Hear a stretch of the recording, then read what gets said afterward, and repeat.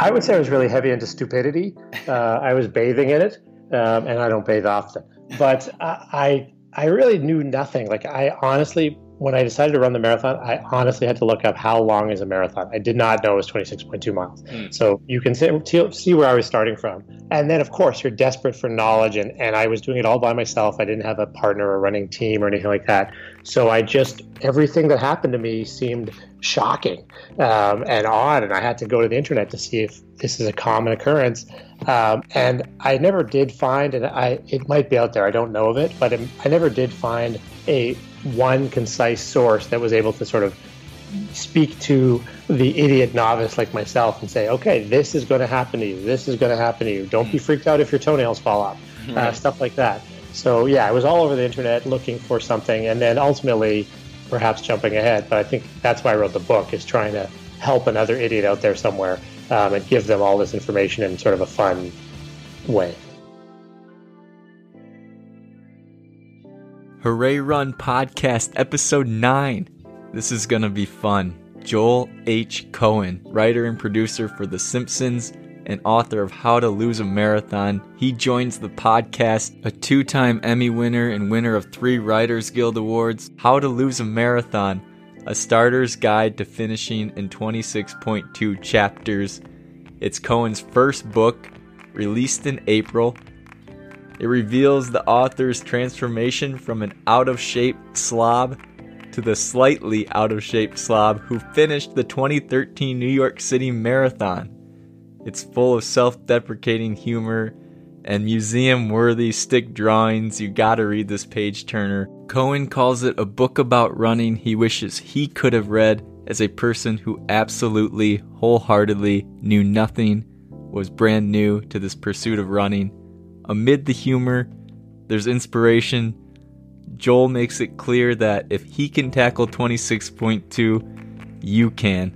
We talk his book, The Simpsons, Oprah's role in his 2013 NYC Marathon, if he reads his online book reviews, much more. Joel H. Cohen. I'm James Rogers. Before we get to the conversation, my friend Mikey, aka Meeks Palmer on SoundCloud. Mikey, you gotta drop that beat for us.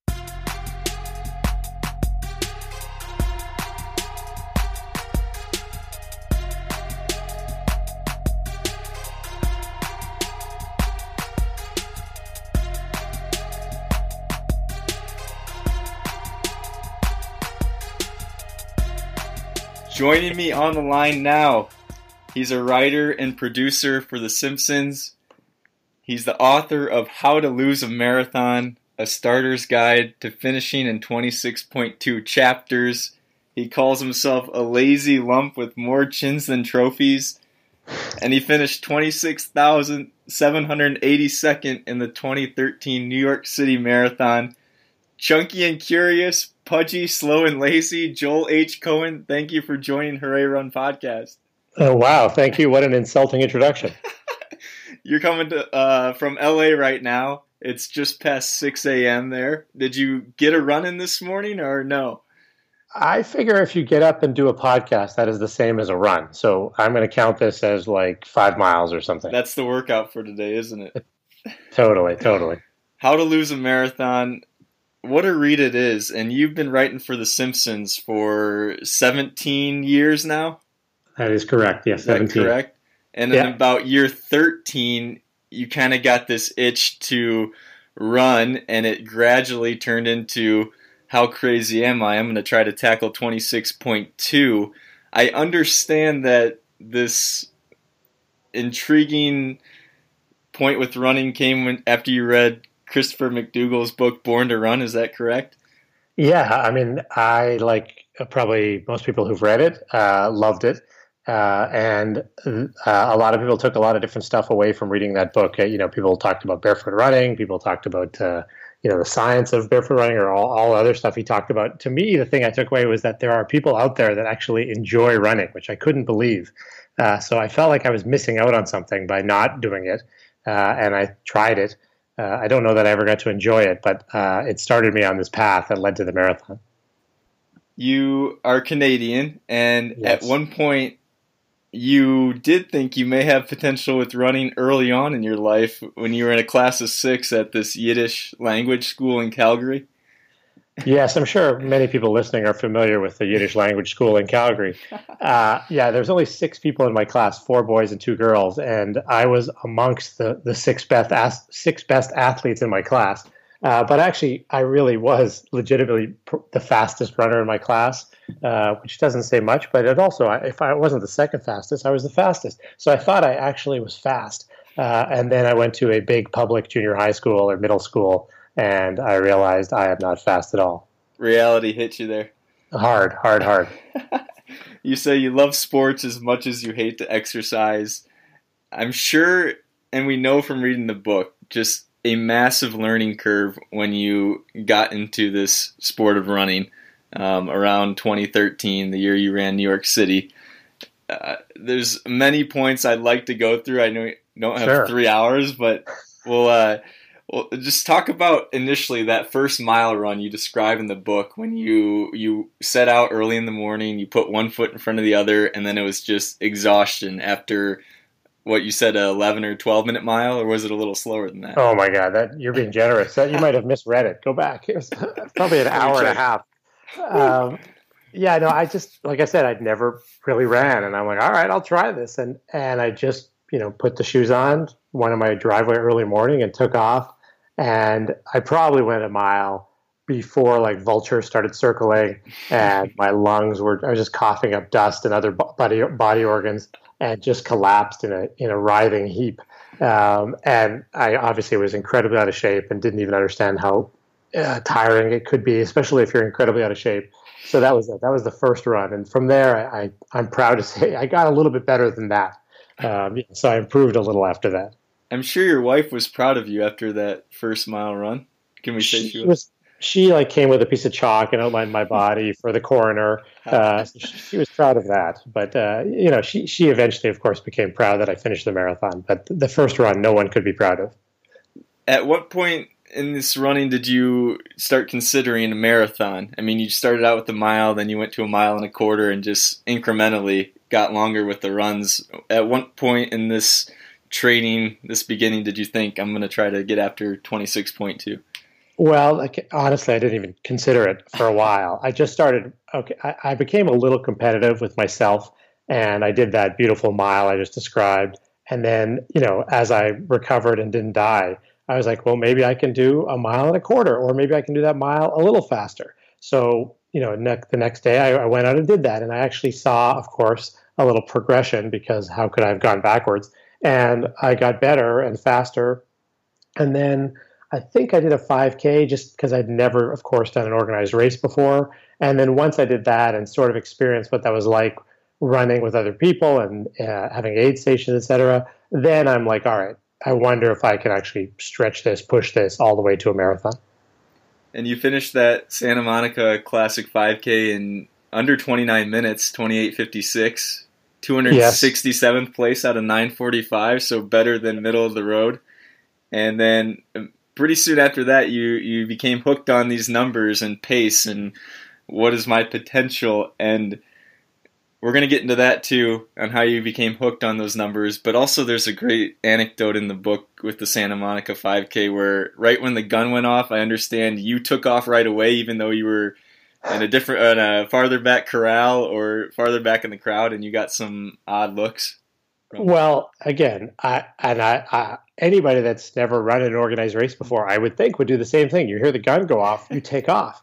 The problem is, between me and the starting line was a lot of people who had been in a race before, and they knew that nothing matters until you actually step over the time strip where your time begins. So I'm like smashing into people like some idiotic pinball, trying to get going. And I think someone maybe told me, or I just realized, like, you have like, a quarter of a mile to go in this thick crowd of people before any of this counts, and you can't run through a parade. So I eventually just slowed down and learned that you start running when you cross the time strip, not when the gun goes off, because it does not mean anything. So that's a tip I'd like to share with other idiots out there.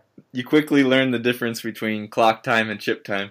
Exactly, very quickly. I only had to hit 1,000 people before I learned it. So it is true that after this 5K, you became hooked on these numbers and self-improvement and achieving a goal. Yeah, I mean, once you have an official time and for a sort of sanctioned distance, I hate to use the word sanction, but I did. Then you start thinking, okay, I just ran in this case, I think it's less than a 10-minute mile, and I was like, wow, I wonder if I can keep that up, and how long can I keep that up?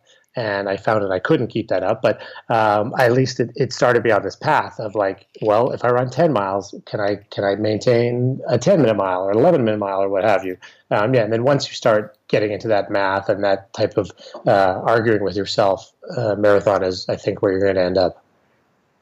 And during this build up to the marathon, now transitioning into that training, that 4-month block, you were definitely, can I say, heavy into like online running forums and trying to find a book that maybe would cater to what you would maybe say is a non-present skill set, but more of your running ability. Were you looking for some document, some book that would have resonated with you in this build-up? I would say I was really heavy into stupidity. I was bathing in it, and I don't bathe often. But I really knew nothing. Like I honestly, when I decided to run the marathon, I honestly had to look up how long is a marathon. I did not know it was 26.2 miles. So you can see where I was starting from. And then, of course, you're desperate for knowledge, and I was doing it all by myself. I didn't have a partner or running team or anything like that. So everything that happened to me seemed shocking and odd, and I had to go to the internet to see if this is a common occurrence.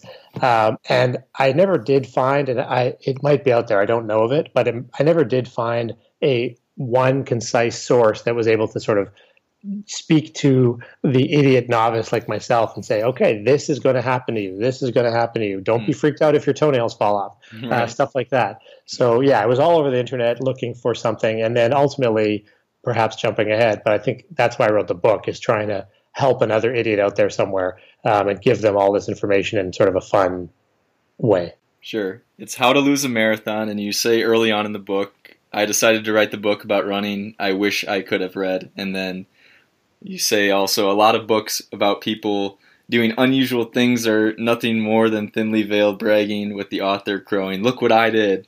And you really wanted this book to be the opposite of that. And that's what you totally capture in this self-deprecating tone throughout the book, just to say, if I can do it, you, the reader, can absolutely run 26.2. And I continue to believe that's true. When I see myself do anything successfully, I'm super impressed.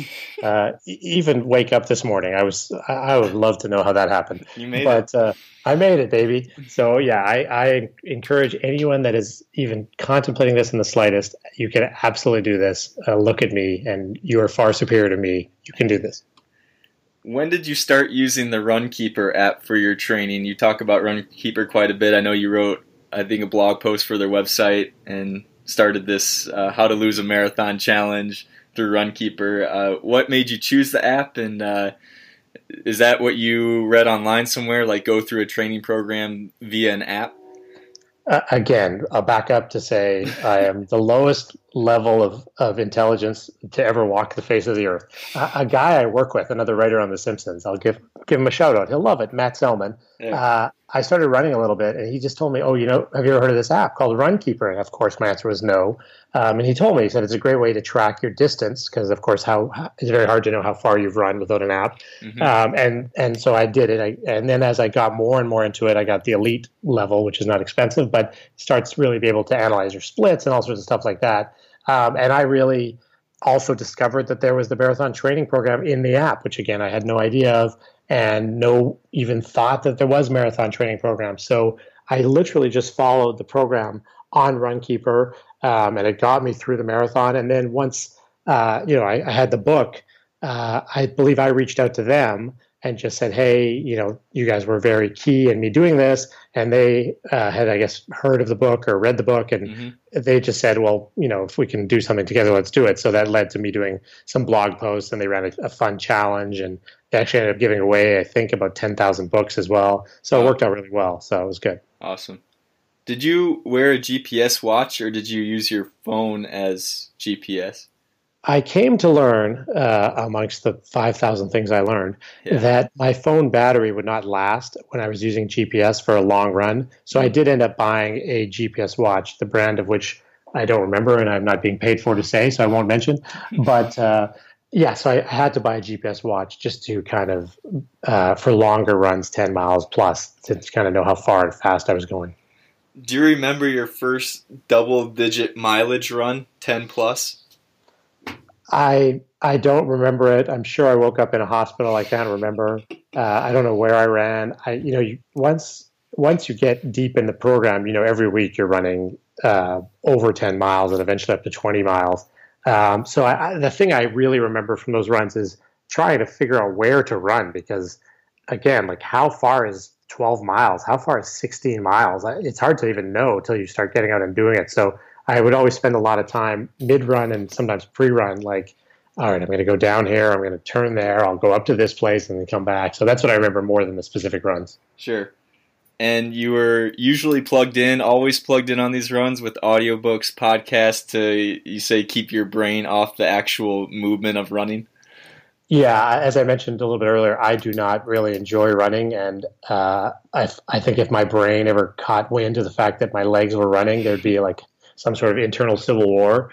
I would bet on the brain, by the way. But so I just had to distract myself totally. So I would just pound audiobooks and podcasts like this one, just anything I could do just to sort of keep my mind occupied so I could just keep running. Because if I really started to think about it, I would get bored, and that would not be a good thing. You did not wear headphones during NYC Marathon, though, right? Yeah, again, like this is all stuff I didn't know. I think I can't even tell you for certain. There might have been a rule the year previous that people weren't allowed to wear headphones because they wanted people to be able to hear for safety and stuff. Mm-hmm. I think they relaxed that rule the year I did it, but still, it was my first marathon. And as you know, I think just the experience and the audible energy and excitement is worth listening to. So I did not. So that was a long time alone with myself, which no one enjoys. As you progress in the training and you figure out, like, pace was also a big learning curve for you too. Just like, what in the world can I run for a marathon distance? And you start saying that you find inspiration from celebrities, and you're online looking at what have some of these well-known celebrities run marathons in, and you look up Will Ferrell, you look up Katie Holmes, Al Roker, and then those are either too fast or too slow for what you intended to run or what you thought you could run New York City in. And then you run across Oprah Winfrey. And now we get this phenomenon of the Oprah line. Tell us what that Oprah line is. Yes. As I say in the book, there's no better way to conduct your life than mirror the behavior of a celebrity. They've only done wonderful things. So yeah, exactly as you said. I didn't know what was a good, in quotes, time for a marathon, and I didn't know what my pace would be. But as I sort of settled into this 10-minute mile, I was like, who can I pit myself against in my head that has run about a 10-minute mile? It turns out to be Oprah is just over a 10-minute mile.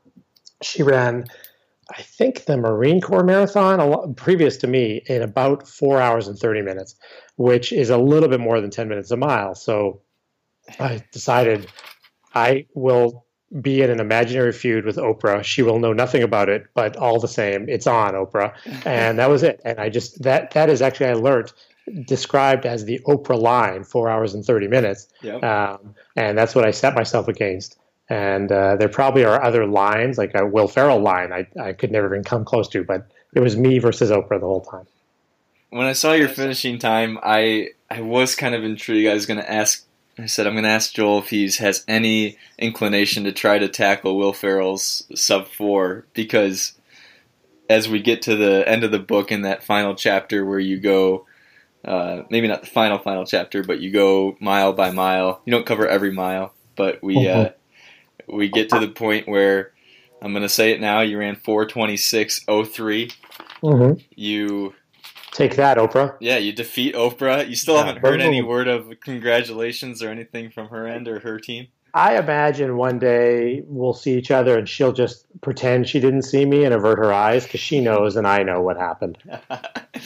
I thought, if he tries to get Will Ferrell, that's another 30 minutes, but in a marathon, and this may seem outrageous to you, but a little faster than 1 minute per mile, you got to take off your time to get that sub 4 and then try to approach Will's time. Did that ever cross your mind? I'm sure it didn't. I'm sure you were just thrilled to be crossing the line in a state of exhaustion maybe, but I was thinking Joel might try to get Will's time now that he ran 4:26 in his debut.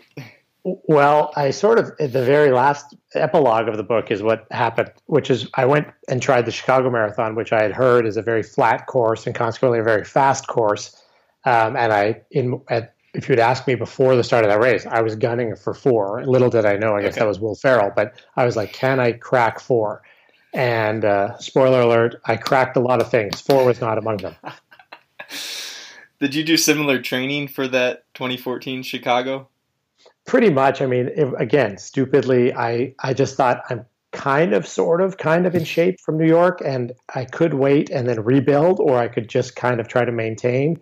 And I would say I tried to maintain with not such great results, but I basically just tried to hang on to whatever level of fitness I had and then hope that the flatter course would let me go faster. Yeah, that race was about 11 months after New York City. Yeah, and some people say don't do 2 marathons in the same year, and I present myself maybe as proof of that. In the book, you give us 6 tidbits, 6 gems, you call them, of running wisdom, or wisdom you learned in this process of marathon training in this 4-month buildup. And I want to ask you, do you have one of the 6 that resonates most with you? Did you rank them in order of importance? I don't think so. The one that I always, it sounds elementary maybe to people listening, but it was not to me, is just this idea of bad runs. I mean, you'll run an 8-mile run and feel great and be under your normal pace, and it'll just be a breeze. And then you'll the next day try to run a 4-mile run, and it'll be a struggle, and you'll feel like you're running uphill, which you might be, but you're just very tough. And it's like, why could I run 8 miles the day before, and now I'm running 4 miles with such a challenge? And it's just like this mysterious bad run, which again, thanks to the internet, I learned that happens even to like the best of the best athletes. And it probably happens not just in running, but in everyone's, facet of life, where they just, sometimes you have an off day, and to understand that, to appreciate that, and then to be able to kind of blow that off and move past it. I thought that was a really good thing for me to learn, because, I had like 100 bad runs and 2 good ones. No, but I mean, they're out there, and you're going to have a bad run, and don't get hung up on it. Just go the next day, and you'll be surprised that you're kind of back on track. And mysteriously, these happen. I don't know why. I'm sure someone does, but it's not me. I liked your 6.2 about finding external reminders to keep your feet moving. And throughout my running career, I did this quite often, just photos on blog feeds or Instagrams, and then YouTube. You say go to YouTube and just watch someone start and run and finish a marathon. And I use YouTube a lot for motivation, because although you say at the end here, if you watch someone fall off a trampoline, you might have the exact opposite effect. You might not want to go out and try that on your own. But watching someone do it and saying, I'm going to go do that now, it's going to get me out the door, I thought that was a great point, these external factors that can get you rolling with your training. I did that list of 6. It was a great. I'm glad. Thank you. I also once you start doing something, you sort of pick up their social media, and the New York Marathon has a great social media presence, and they themselves pump out these amazing videos, really inspirational and motivational and emotional videos of people crossing the finish line, and stories of people that never thought they could do it and did it and stuff, and you get swept up in that. So all that stuff, be it cheesy, be it whatever, is actually really helpful. And again, for someone that never even run a marathon, to be able to see what that looks like of people crossing a finish line, and you see the accomplishment come across them, it's inspiring. And you're like, I wonder if I can do that as well. Sure. And you wonder how many energy gels can I down in one marathon? Is that right? Keep down is the real skill. I mean, I found that to be the worst part of running, is these disgusting, toxic, rancid puddings that they package up and you put into your body to keep running. Would you rather try to keep those down or have a tough bout with chafing? Because energy gels and chafing, two reiterated points throughout the book on, again, what you learn when you start running these long distances, what needs to be done, and what actually happens almost naturally. It burns, it kills, but you call it chub rub. Yes. Tell us what the chub rub is, and then if you want to, I'm sure you don't want to give energy gels any more attention. Well, chub rub, again, tell us what the chub rub is. I'm going to stop saying what an idiot I am because it's got to be clear to anyone listening to this point. But chafing, I had no idea. I didn't expect it. I just smelled like a bad barbecue and looked down and realized that was me that was cooking from like just rubbing together. And I didn't know the answer. Didn't know what to do about it. And of course, I look online and it's products like Body Glide or whatever. Mm-hmm. And then the same thing about fueling. I didn't know anything about it, and sadly found out it was energy gels. But were I pressed, I would much rather eat a bar of Body Glide than I would an energy gel. I don't know what the carb load is in Body Glide, but you will chafe horribly. Chub rub is just basically body parts rubbing together. Imagine the worst. Mm-hmm. And you need to do something to kind of decrease the friction because it is painful. And I fooled around with different shorts and different ways of wearing my shorts. And then it's not just shorts, of course, it's your sure. shoulders, your arms, your everything. But yeah, I found I had to apply some sort of product to kind of stop myself from burning to death. As you say, you're an idiot. You're such a novice. Hey. I'll tone it down here. Yeah, come on, man.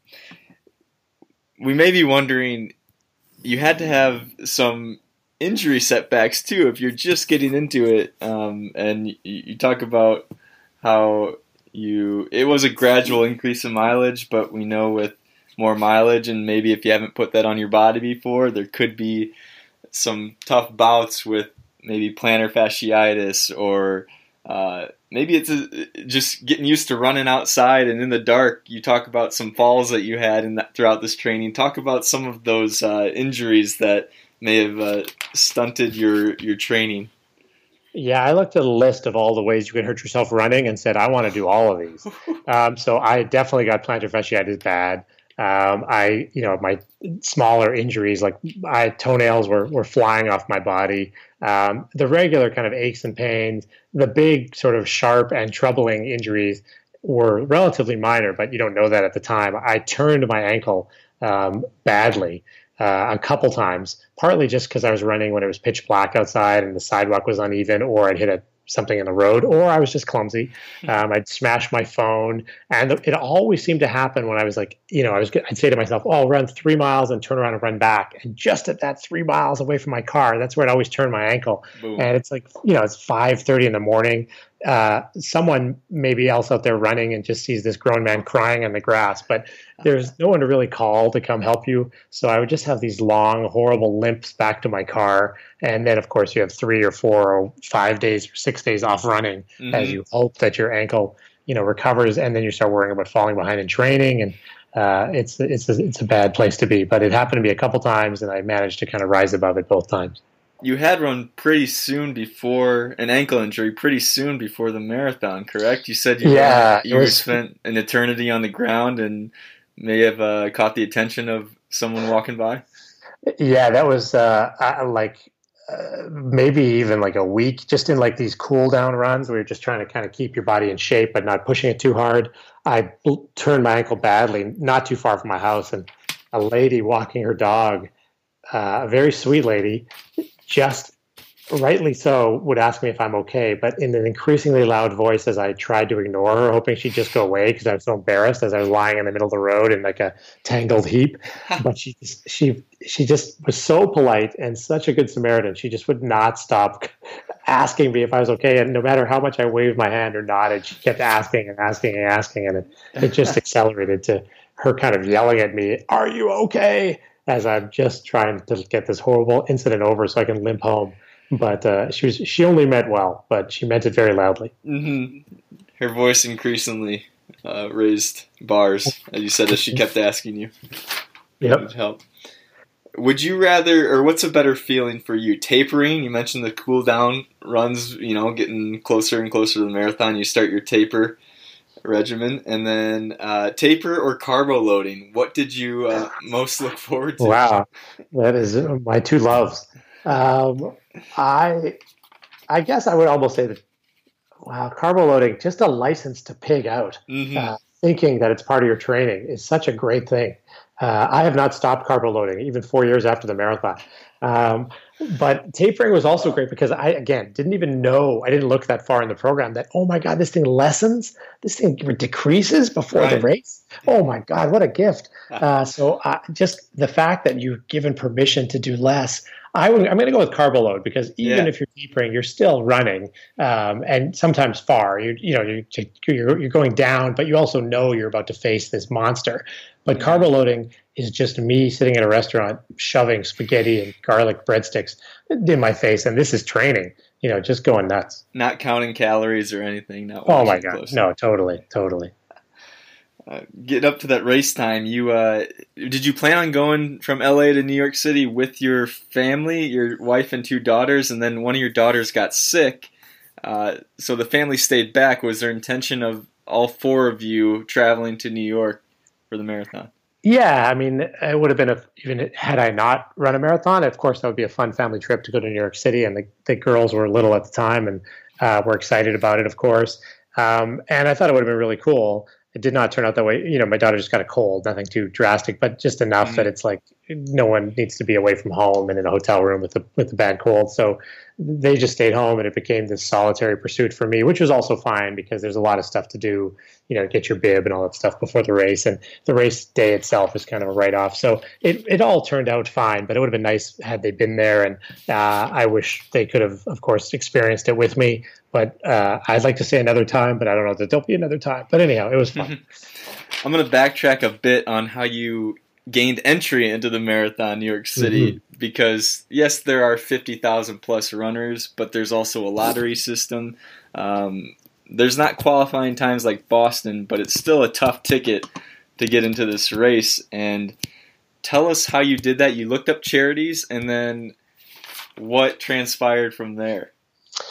Yeah, I mean, I was so late. I wasn't incredibly late, but I was so late in deciding to do this. I had no idea that you had to sign up way in advance and win a lottery even to get in.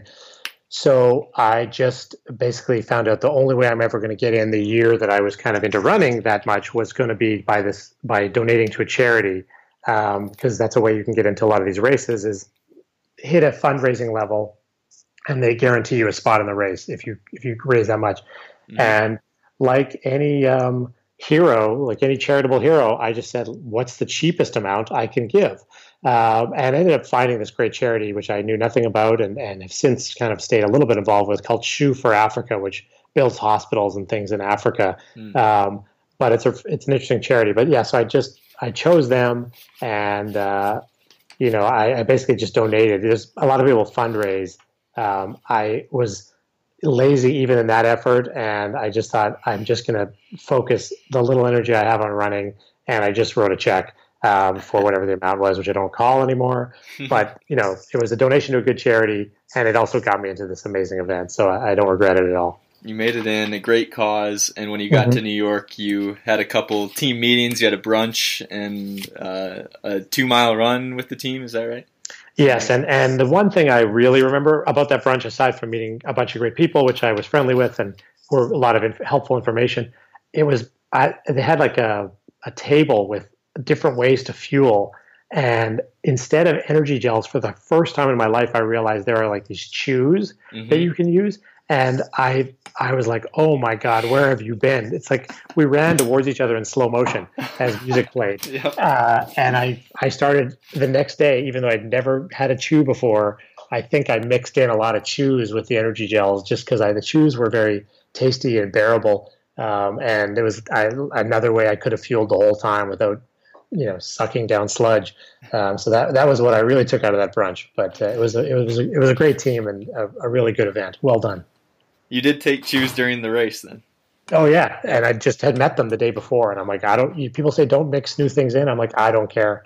So I took they had free ones, which is another great thing. So I probably jammed 4 packs in my pocket and was just pounding chews the whole time. And then that 2-mile run before the race, that was another shock to the system. Hey, we're going to go at a slow pace here, and it ended up being, what you usually go for your training runs, right around 10 flat, right? Yeah, it's like, oh, we'll just do a slow shakeout run, and we'll go an easy pace, like 10-minute miles. And I was like, ba ba ba ba ba, So I'm like running at race pace to keep up with this team on their slow shakeout run. But there was also a guy on my team, I think it's in the book, who another guy on the team had heard of him or had run into him because this guy was just happened to be in Washington D.C.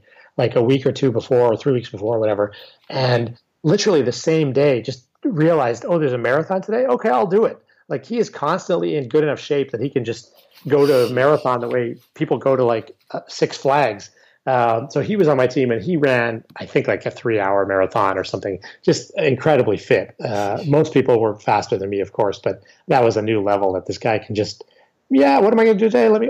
Instead of this concert or this museum, I'll run a marathon today. So there were people like that on this team with me.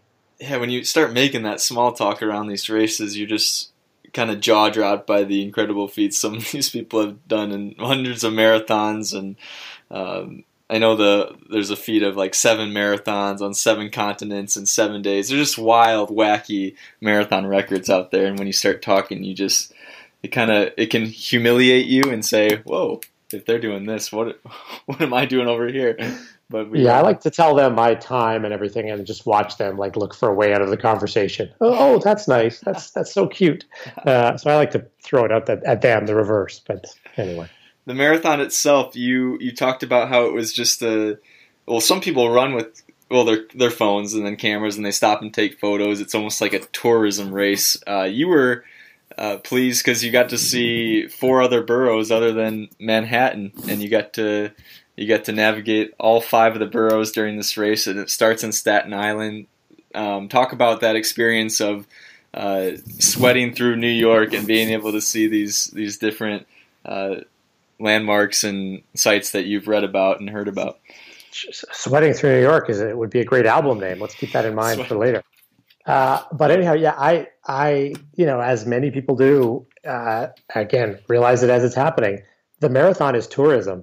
I had never been to even Manhattan. There was lots of parts of Manhattan I'd never been to. Mm-hmm. And just on top of the experience of running this giant, massive organized race with fans lining the street and bands and everything else, every corner that I would turn would be something new I'd never seen. I'd never been to Harlem. I'd never been to the Bronx or Queens or any of these places. So that was part of what kind of got me going and kept me going, is just this idea of like, wow, I'm getting a tour of New York as I rush towards death. So it was cool. Just, literally eyes open, ears open. And that was, I guess, my distraction. I didn't need the audiobooks or the podcast because I got to see the city that I really didn't know that well as I ran through it with all these other people. It was very cool. At mile 6, you talked about being inspired by a disabled runner. Can you elaborate on that story for us? Yeah, again, and something I didn't know about, but I'm sure these exist everywhere, but in New York, there's a great team, for lack of a better word, called the Achilles Track Club, I think. Mm-hmm. And it's people that are disabled in any different way that still want to run. And many of them will run with the help of guides. And I can't speak to what the disability was of this person that I came up to around mile 6, but you realize that as whatever shape you're in and whatever time you're in, and yes, I was missing toenails and my ankle was the size of a softball. It's like you've got nothing to complain about when you see somebody that is physically or disabled in some other way, and they're out there running and moving along. And it's very, talk about inspiring. That's incredibly inspiring. And sure. As I say in the book, I think I didn't complain for the next 2 blocks, just because I realized how great, amazing this was. And so it was cool. And I saw a fair number of these Achilles athletes on the course, and each one is a reminder, like, people push themselves from much more dire circumstances than I started in. And they do it. And it was really inspiring. Mm-hmm. Was there any point during the race, this is again the 2013 New York City Marathon, any point where you thought, I might not make it to the finish line? There's some dark times around, I'd say, mile 16, 17, even after mile 20. In training, you never run more than 20 miles. So once you cross that barrier, you're kind of in no man's land or no woman's land. But So I'm like, mile 21, 22, I think might be Harlem, which was very cool to see. And people were great. And there's lots of good energy in the air. Mm-hmm. But you're like, I still have like 4 or 5 miles to go. And I can really feel this. I'm really tired. And it's actually, I believe mile 21 might be uphill as well. Sure. So you're just like, it is really a strain. And I guess, I was so close. I couldn't stop there. And that like to me, I had been told Central Park is a really exciting part of the race, and that was coming up. And then, of course, the finish. So I kept myself going. I'm sure my time flagged a little bit at that point. But yeah, I'd say around mile 21, heading uphill, I think it's in Manhattan, that's when you start to wonder, can I actually do this? The mental breakthrough, you need it there. Yeah. You took a couple aspirins around mile 16? Yeah, I would say that's one of my proudest moments. And I really don't know would I have been able to finish had I not, because I wasn't yet, my legs weren't really in pain at 16, but those aspirins bought me like another 2 hours of not realizing that my legs were in pain. And there was a lot of hills and bridges and stuff coming up. So they just were a wise decision in retrospect that kept me moving. And I'm sure around mile 21 would have been so much harder had I not kind of numbed the pain a little bit. And you mentioned earlier you ran for Shoe for Africa. That's how you gained entry into the race. And another humorous story, the countless that are throughout this book, at the race in New York City, one lady called out to you. She said, "You got this, Africa," because you had Africa on your bib. Well, people write their names on their shirts. Sure. So fans will say, "Go Chuck," or "Sally," or "Karen," or whatever. You got this. And I didn't do that. I didn't think of it. I didn't have a pen. I didn't even really realize it. But my shirt very proudly said Shoe for Africa, the logo of this charity. So this lady, again, incredibly well-meaning, just wanting to push me on, and saw how tired I was and how sore I was. She just leaned out and just yelled in my face, this white Jewish guy from Canada, "You got this, Africa," which I thought it would be a very odd thing to happen anywhere except in that circumstance. But thank you to that random, confused woman. The aspirin and that woman, they deserve the thanks. I wish I could share my medal with them. What's the best sign you saw? Either New York City, Chicago, LA. I know you ran about 12 miles of the LA Marathon. We can talk about that for a minute, a little bit later. Yeah. But best signs, I know you mentioned a few of them in the book. And signs are great. That my only complaint would be, of course, they repeat themselves, so they become less great. I mean, the first time I saw one that said, "If it was easy, it would be your mother," I thought it was very funny. There's ones like "Run fast," the Kenyans are drinking all the beer. I mean, they're all not only great distraction, but a lot of them are very funny. And then, of course, you see them 17 more times, and you're like, ugh. But the first time I saw any of them, I would say it was great, very fun. Just that my complaint would be I saw them all so many times that they kind of got tiresome. So if you have a great sign or you want to use an existing sign, go to the start of the race to get full appreciation. You finish in 4:26:03, 2013 New York City Marathon. Are you thinking about Oprah pretty soon after crossing the line? I was looking around for her, trying to find her, see if she was there. But like a coward, she didn't even show up. So I was proud of myself because I had cracked the time I wanted to crack, and she is a footnote in history. I'm sure no one will speak of her again and only speak of me. But no, I was just really, that was my goal, and sort of for once in my life I had actually accomplished a goal, so it was pretty exciting.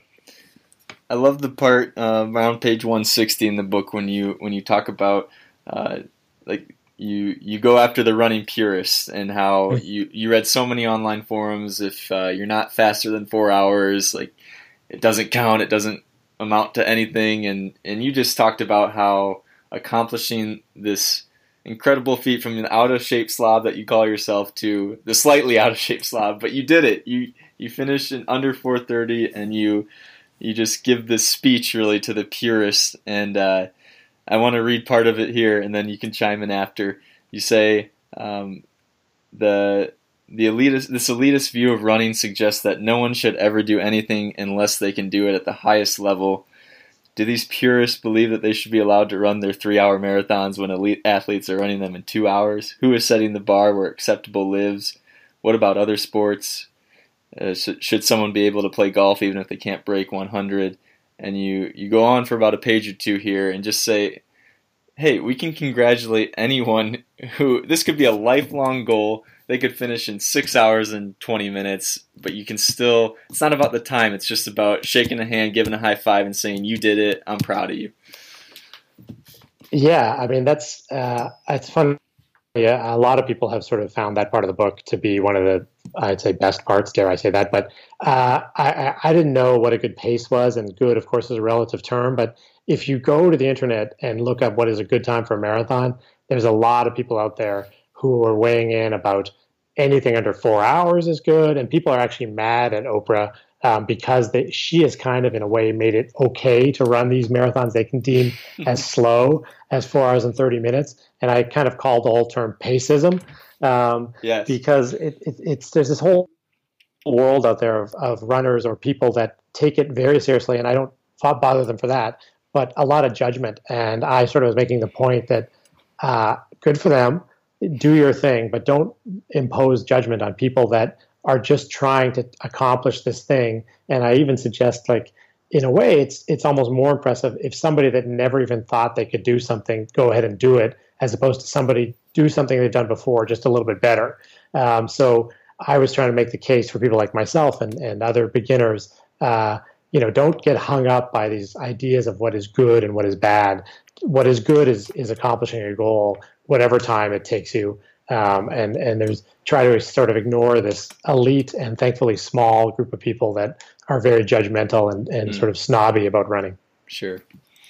And you said the next day after the marathon, you limped around the city. A lot of people proudly wear the medals around their necks, and you thought it was cool that in the small talk, if someone said congratulations or way to go, they didn't say, what was your time? And that ties right into that mantra you were giving.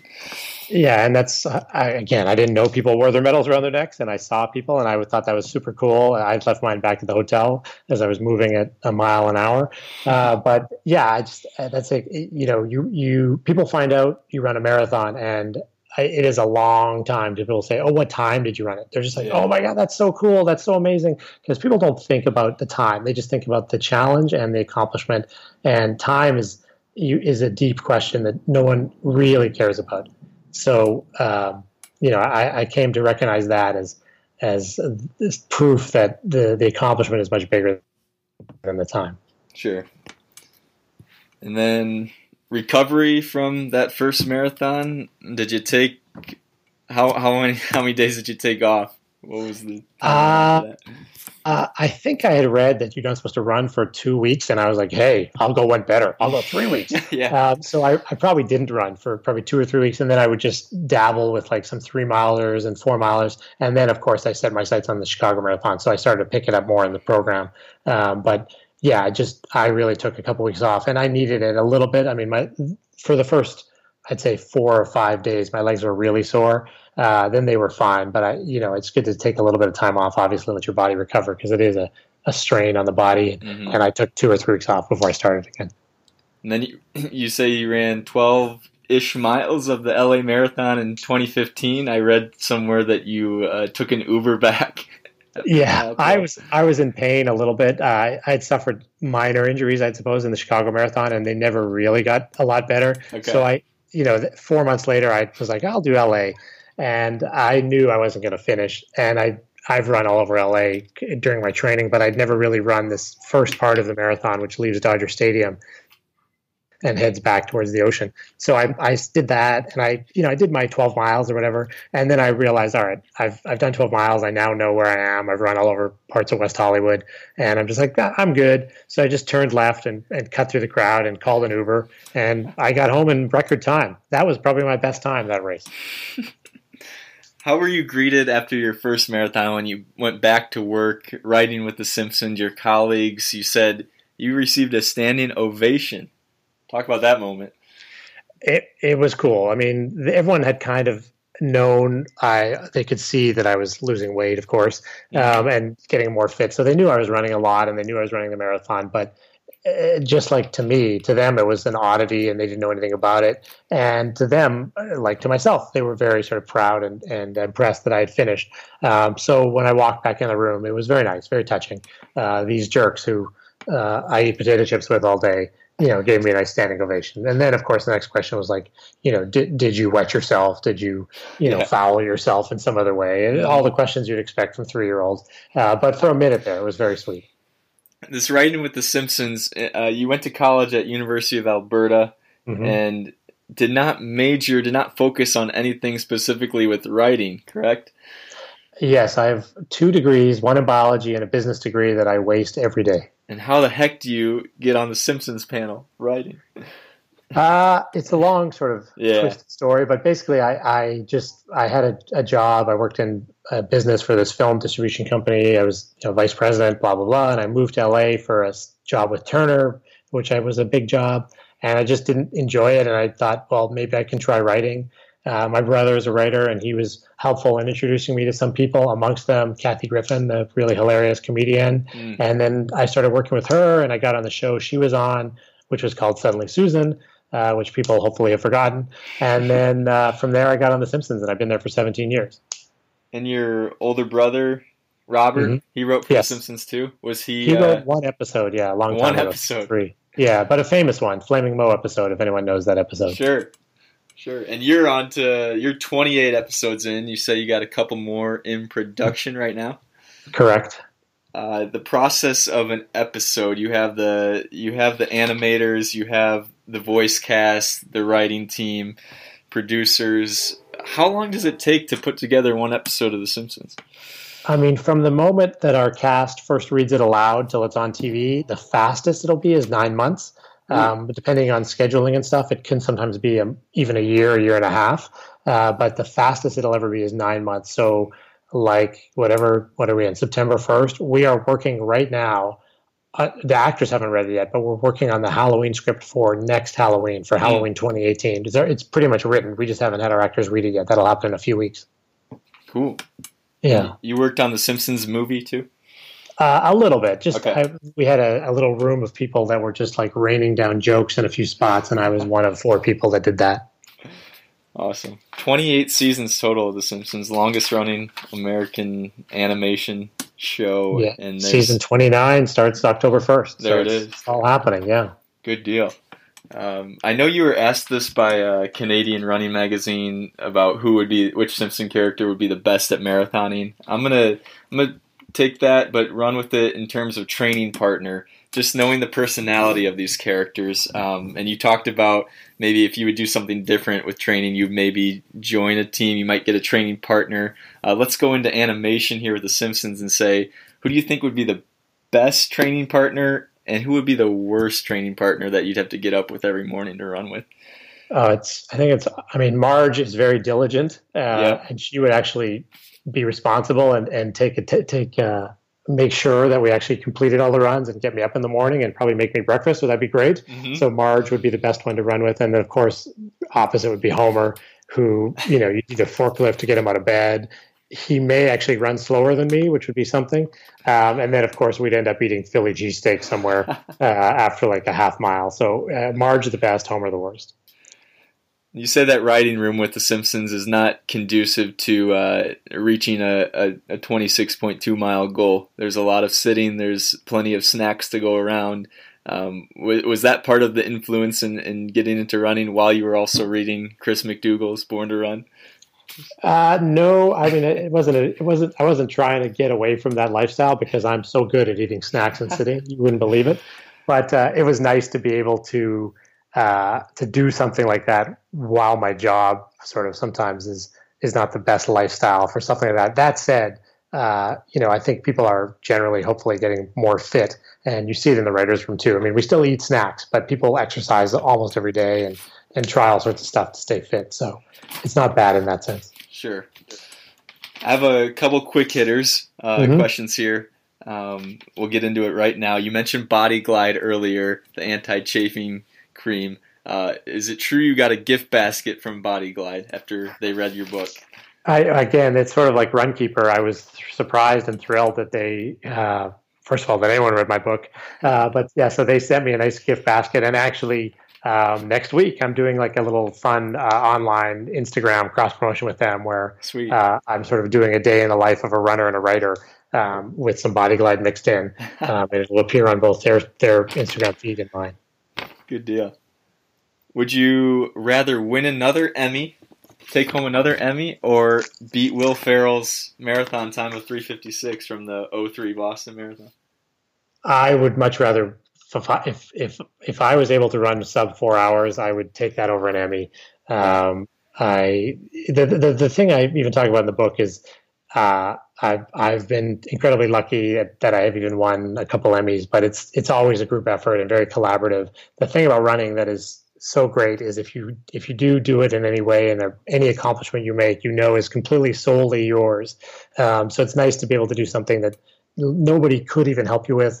It's just a matter of getting out there and doing it. So it'd feel like it's such a bigger accomplishment if I was able to do something new in running.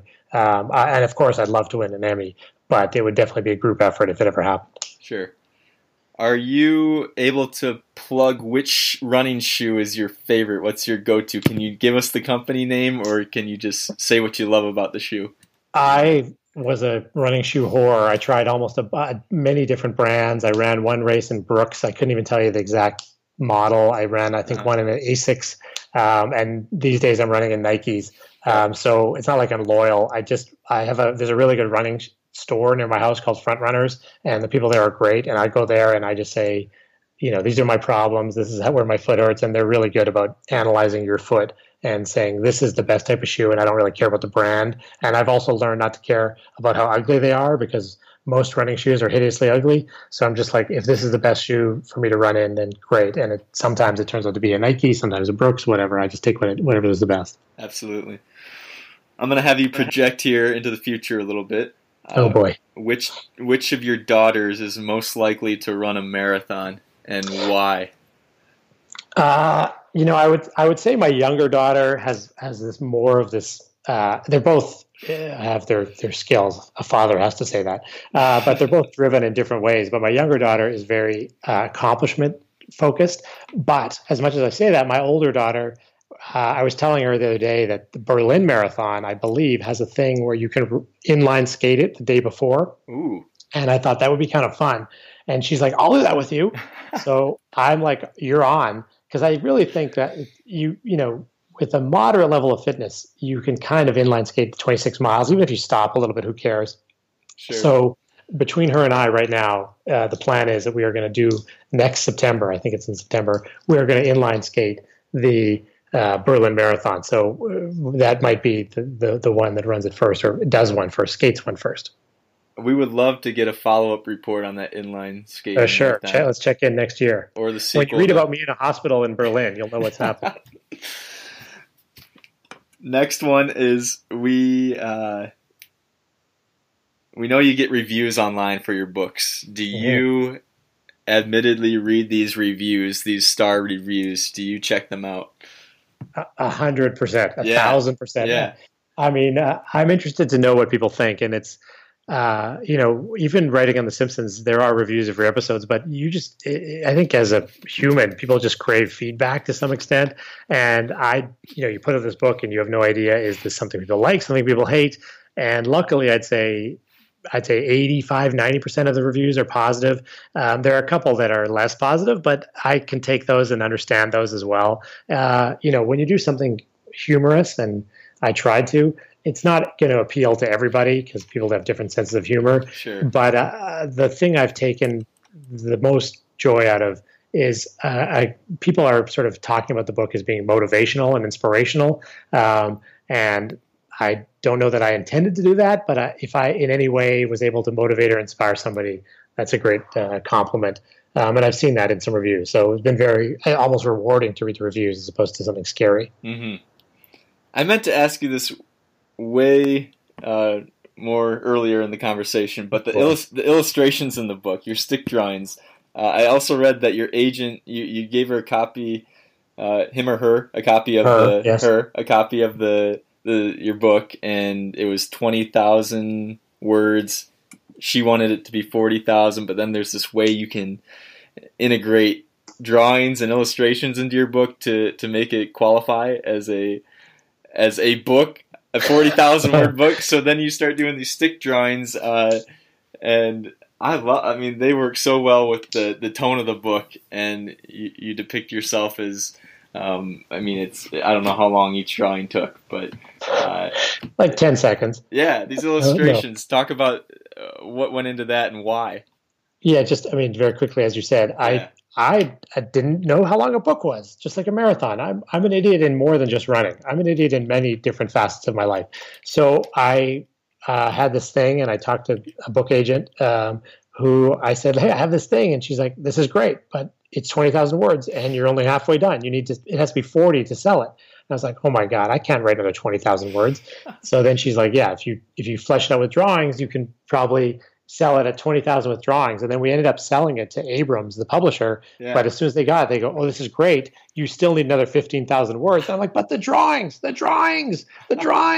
And anyhow, I did end up adding some extra stuff. I think the final product is about 32,000 words. Okay. But there are these, calling them drawings is an insult to the skill of drawing. They're even Stickman is high praise. They're just very crappy, low-level drawings that I just tried to either illustrate or add something sort of funny visually to the book. So I think there's about 75, maybe 80 of them peppered throughout the book, and they are spectacular. You mentioned Born to Run as one of the main culprits in getting you to run. I see there's a review by Chris McDougall online. Have you met Chris? The author of I have not. Okay. One of my good friends and colleagues at The Simpsons, a guy named Rob Lezebnik, great writer, and his wife, Clara Lezebnik, is also a phenomenal writer. If people want to look for some extra books. And she, I guess, knows Chris McDougall from Harvard, maybe, I think, or some writing group they were in. I'm not sure. But Rob was kind enough to say, listen, I can reach out to him if you want and see if he'll write a blurb, and he could not have been nicer and cooler. And for me, it was a chance to meet a hero because I really did love his book and all his books. So I talked to him I don't know if we even talked on the phone. I think we literally just exchanged emails. Yeah. And he was very funny as well. So we had a series of about 10 or 15 emails, both of us insulting myself. And then he gave me this little blurb, which I'm thrilled for. Great. You wrote episode 17 of this past season of The Simpsons, season 28, titled 22 for 30. Mm-hmm. Guest appearance by, a cameo by Stephen Curry. Were you able to meet Steph? I did not meet him. Okay. He just has one or two lines. Yeah. And no, I never met him. It happens sometimes with guest cast that either someone will fly up somewhere, like Tom Brady's an example. A guy flew up to Boston to record him there. Okay. But Steph Curry, I can't even remember if he was on the phone, which happens sometimes, or he came in without anyone knowing it. Bottom line, I didn't meet him. Yeah. And that happens a fair bit. One of your favorite episodes you've ever written, that one, 22 for 30? Yeah, that's up there. It's a parody of kind of the ESPN 30 for 30s. Right. And the premise is that Bart is shaving points on his elementary school basketball team for the Mafia to bet on them. And I think it turned out really well and really fun. And actually was lucky enough to meet the guys that did the actual ESPN 30 for 30 that's kind of loosely based on. And they were very complimentary and nice as well. So sometimes these things spin off to be nice adventures. Absolutely. It's How to Lose a Marathon by Joel H. Cohen. How to Lose a Marathon, a starter's guide to finishing in 26.2 chapters. Joel, where can we get the book? Let us know. It's obviously available online, and people may have heard of an online bookstore called Amazon. But Sure. It's also hopefully in a lot of local bookstores, which I'd love to support a local bookstore if I can. But if you're lazy like me, you will just click on your computer a few times and it'll be at your door tomorrow or the next day. But it's definitely online everywhere books are sold, and hopefully in a lot of bookstores as well. Any social media to plug for you? Sure. Yeah. I mentioned earlier this Twitter feed Twitter feed is at Lose a Marathon, but Instagram is where I do most of the stuff because Okay. it's fun to put pictures up, and that's called How to Lose a Marathon. Right now I'm 4 days deep into a 7-day analysis of the See Dick Run, See Jane Run picture. So people can check that out. Awesome. Any races on the horizon for you, Joel? Anything you're training for at the moment? It's not a race, but we have tried a thing at The Simpsons, which we're trying again and actually starting today, being September 1st, which is over the course of the month, we try to cumulatively finish a triathlon.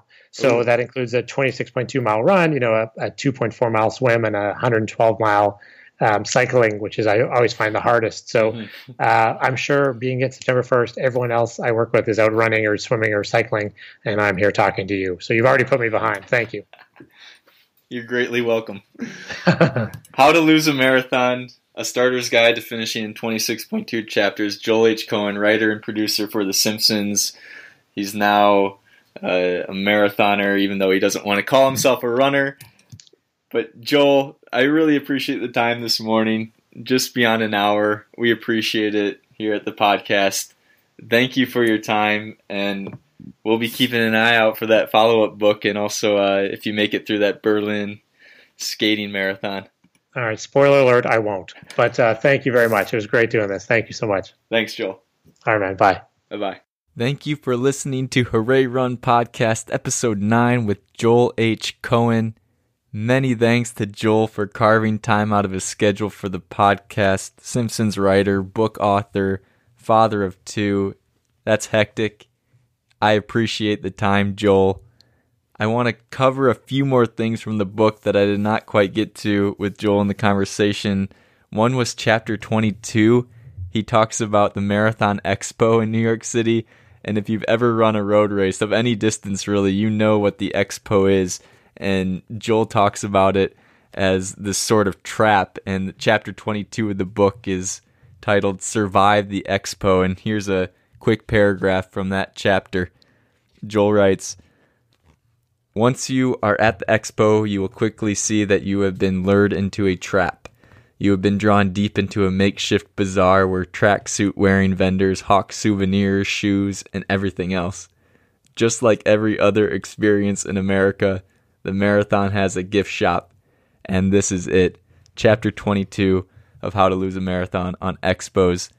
Also, Joel details his rest the night before the marathon. And again, if you've run a race, you know that night before, nerves are going, your mind's racing, brutal night of sleep. And Joel writes it so well, and it's super relatable.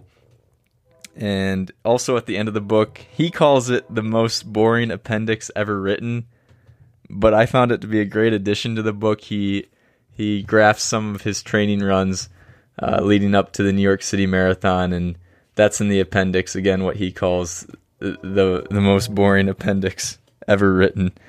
Just a few more things I wanted to cover from the book. Also, this talk would not have happened without the help of Stacy Caspin, who was integral in setting up the interview. Thank you, Stacy. How to Lose a Marathon. Go to Amazon, in the search bar, put How to Lose a Marathon. Bingo, there it is. Please check it out. Joel H. Cohen, How to Lose a Marathon, a starter's guide to finishing in 26.2 chapters. Hooray Run on social media, Facebook page, Twitter is at hooray_run. Instagram, again, I hope to get that running here soon. HoorayRun.com. The podcast, Hooray Run Podcast. It's on SoundCloud. It's on iTunes, the podcast app on your phone. Just search Hooray Run Podcast. There it is. It's on Stitcher. Tell a friend, recommend. Email the podcast at hoorayrun.com.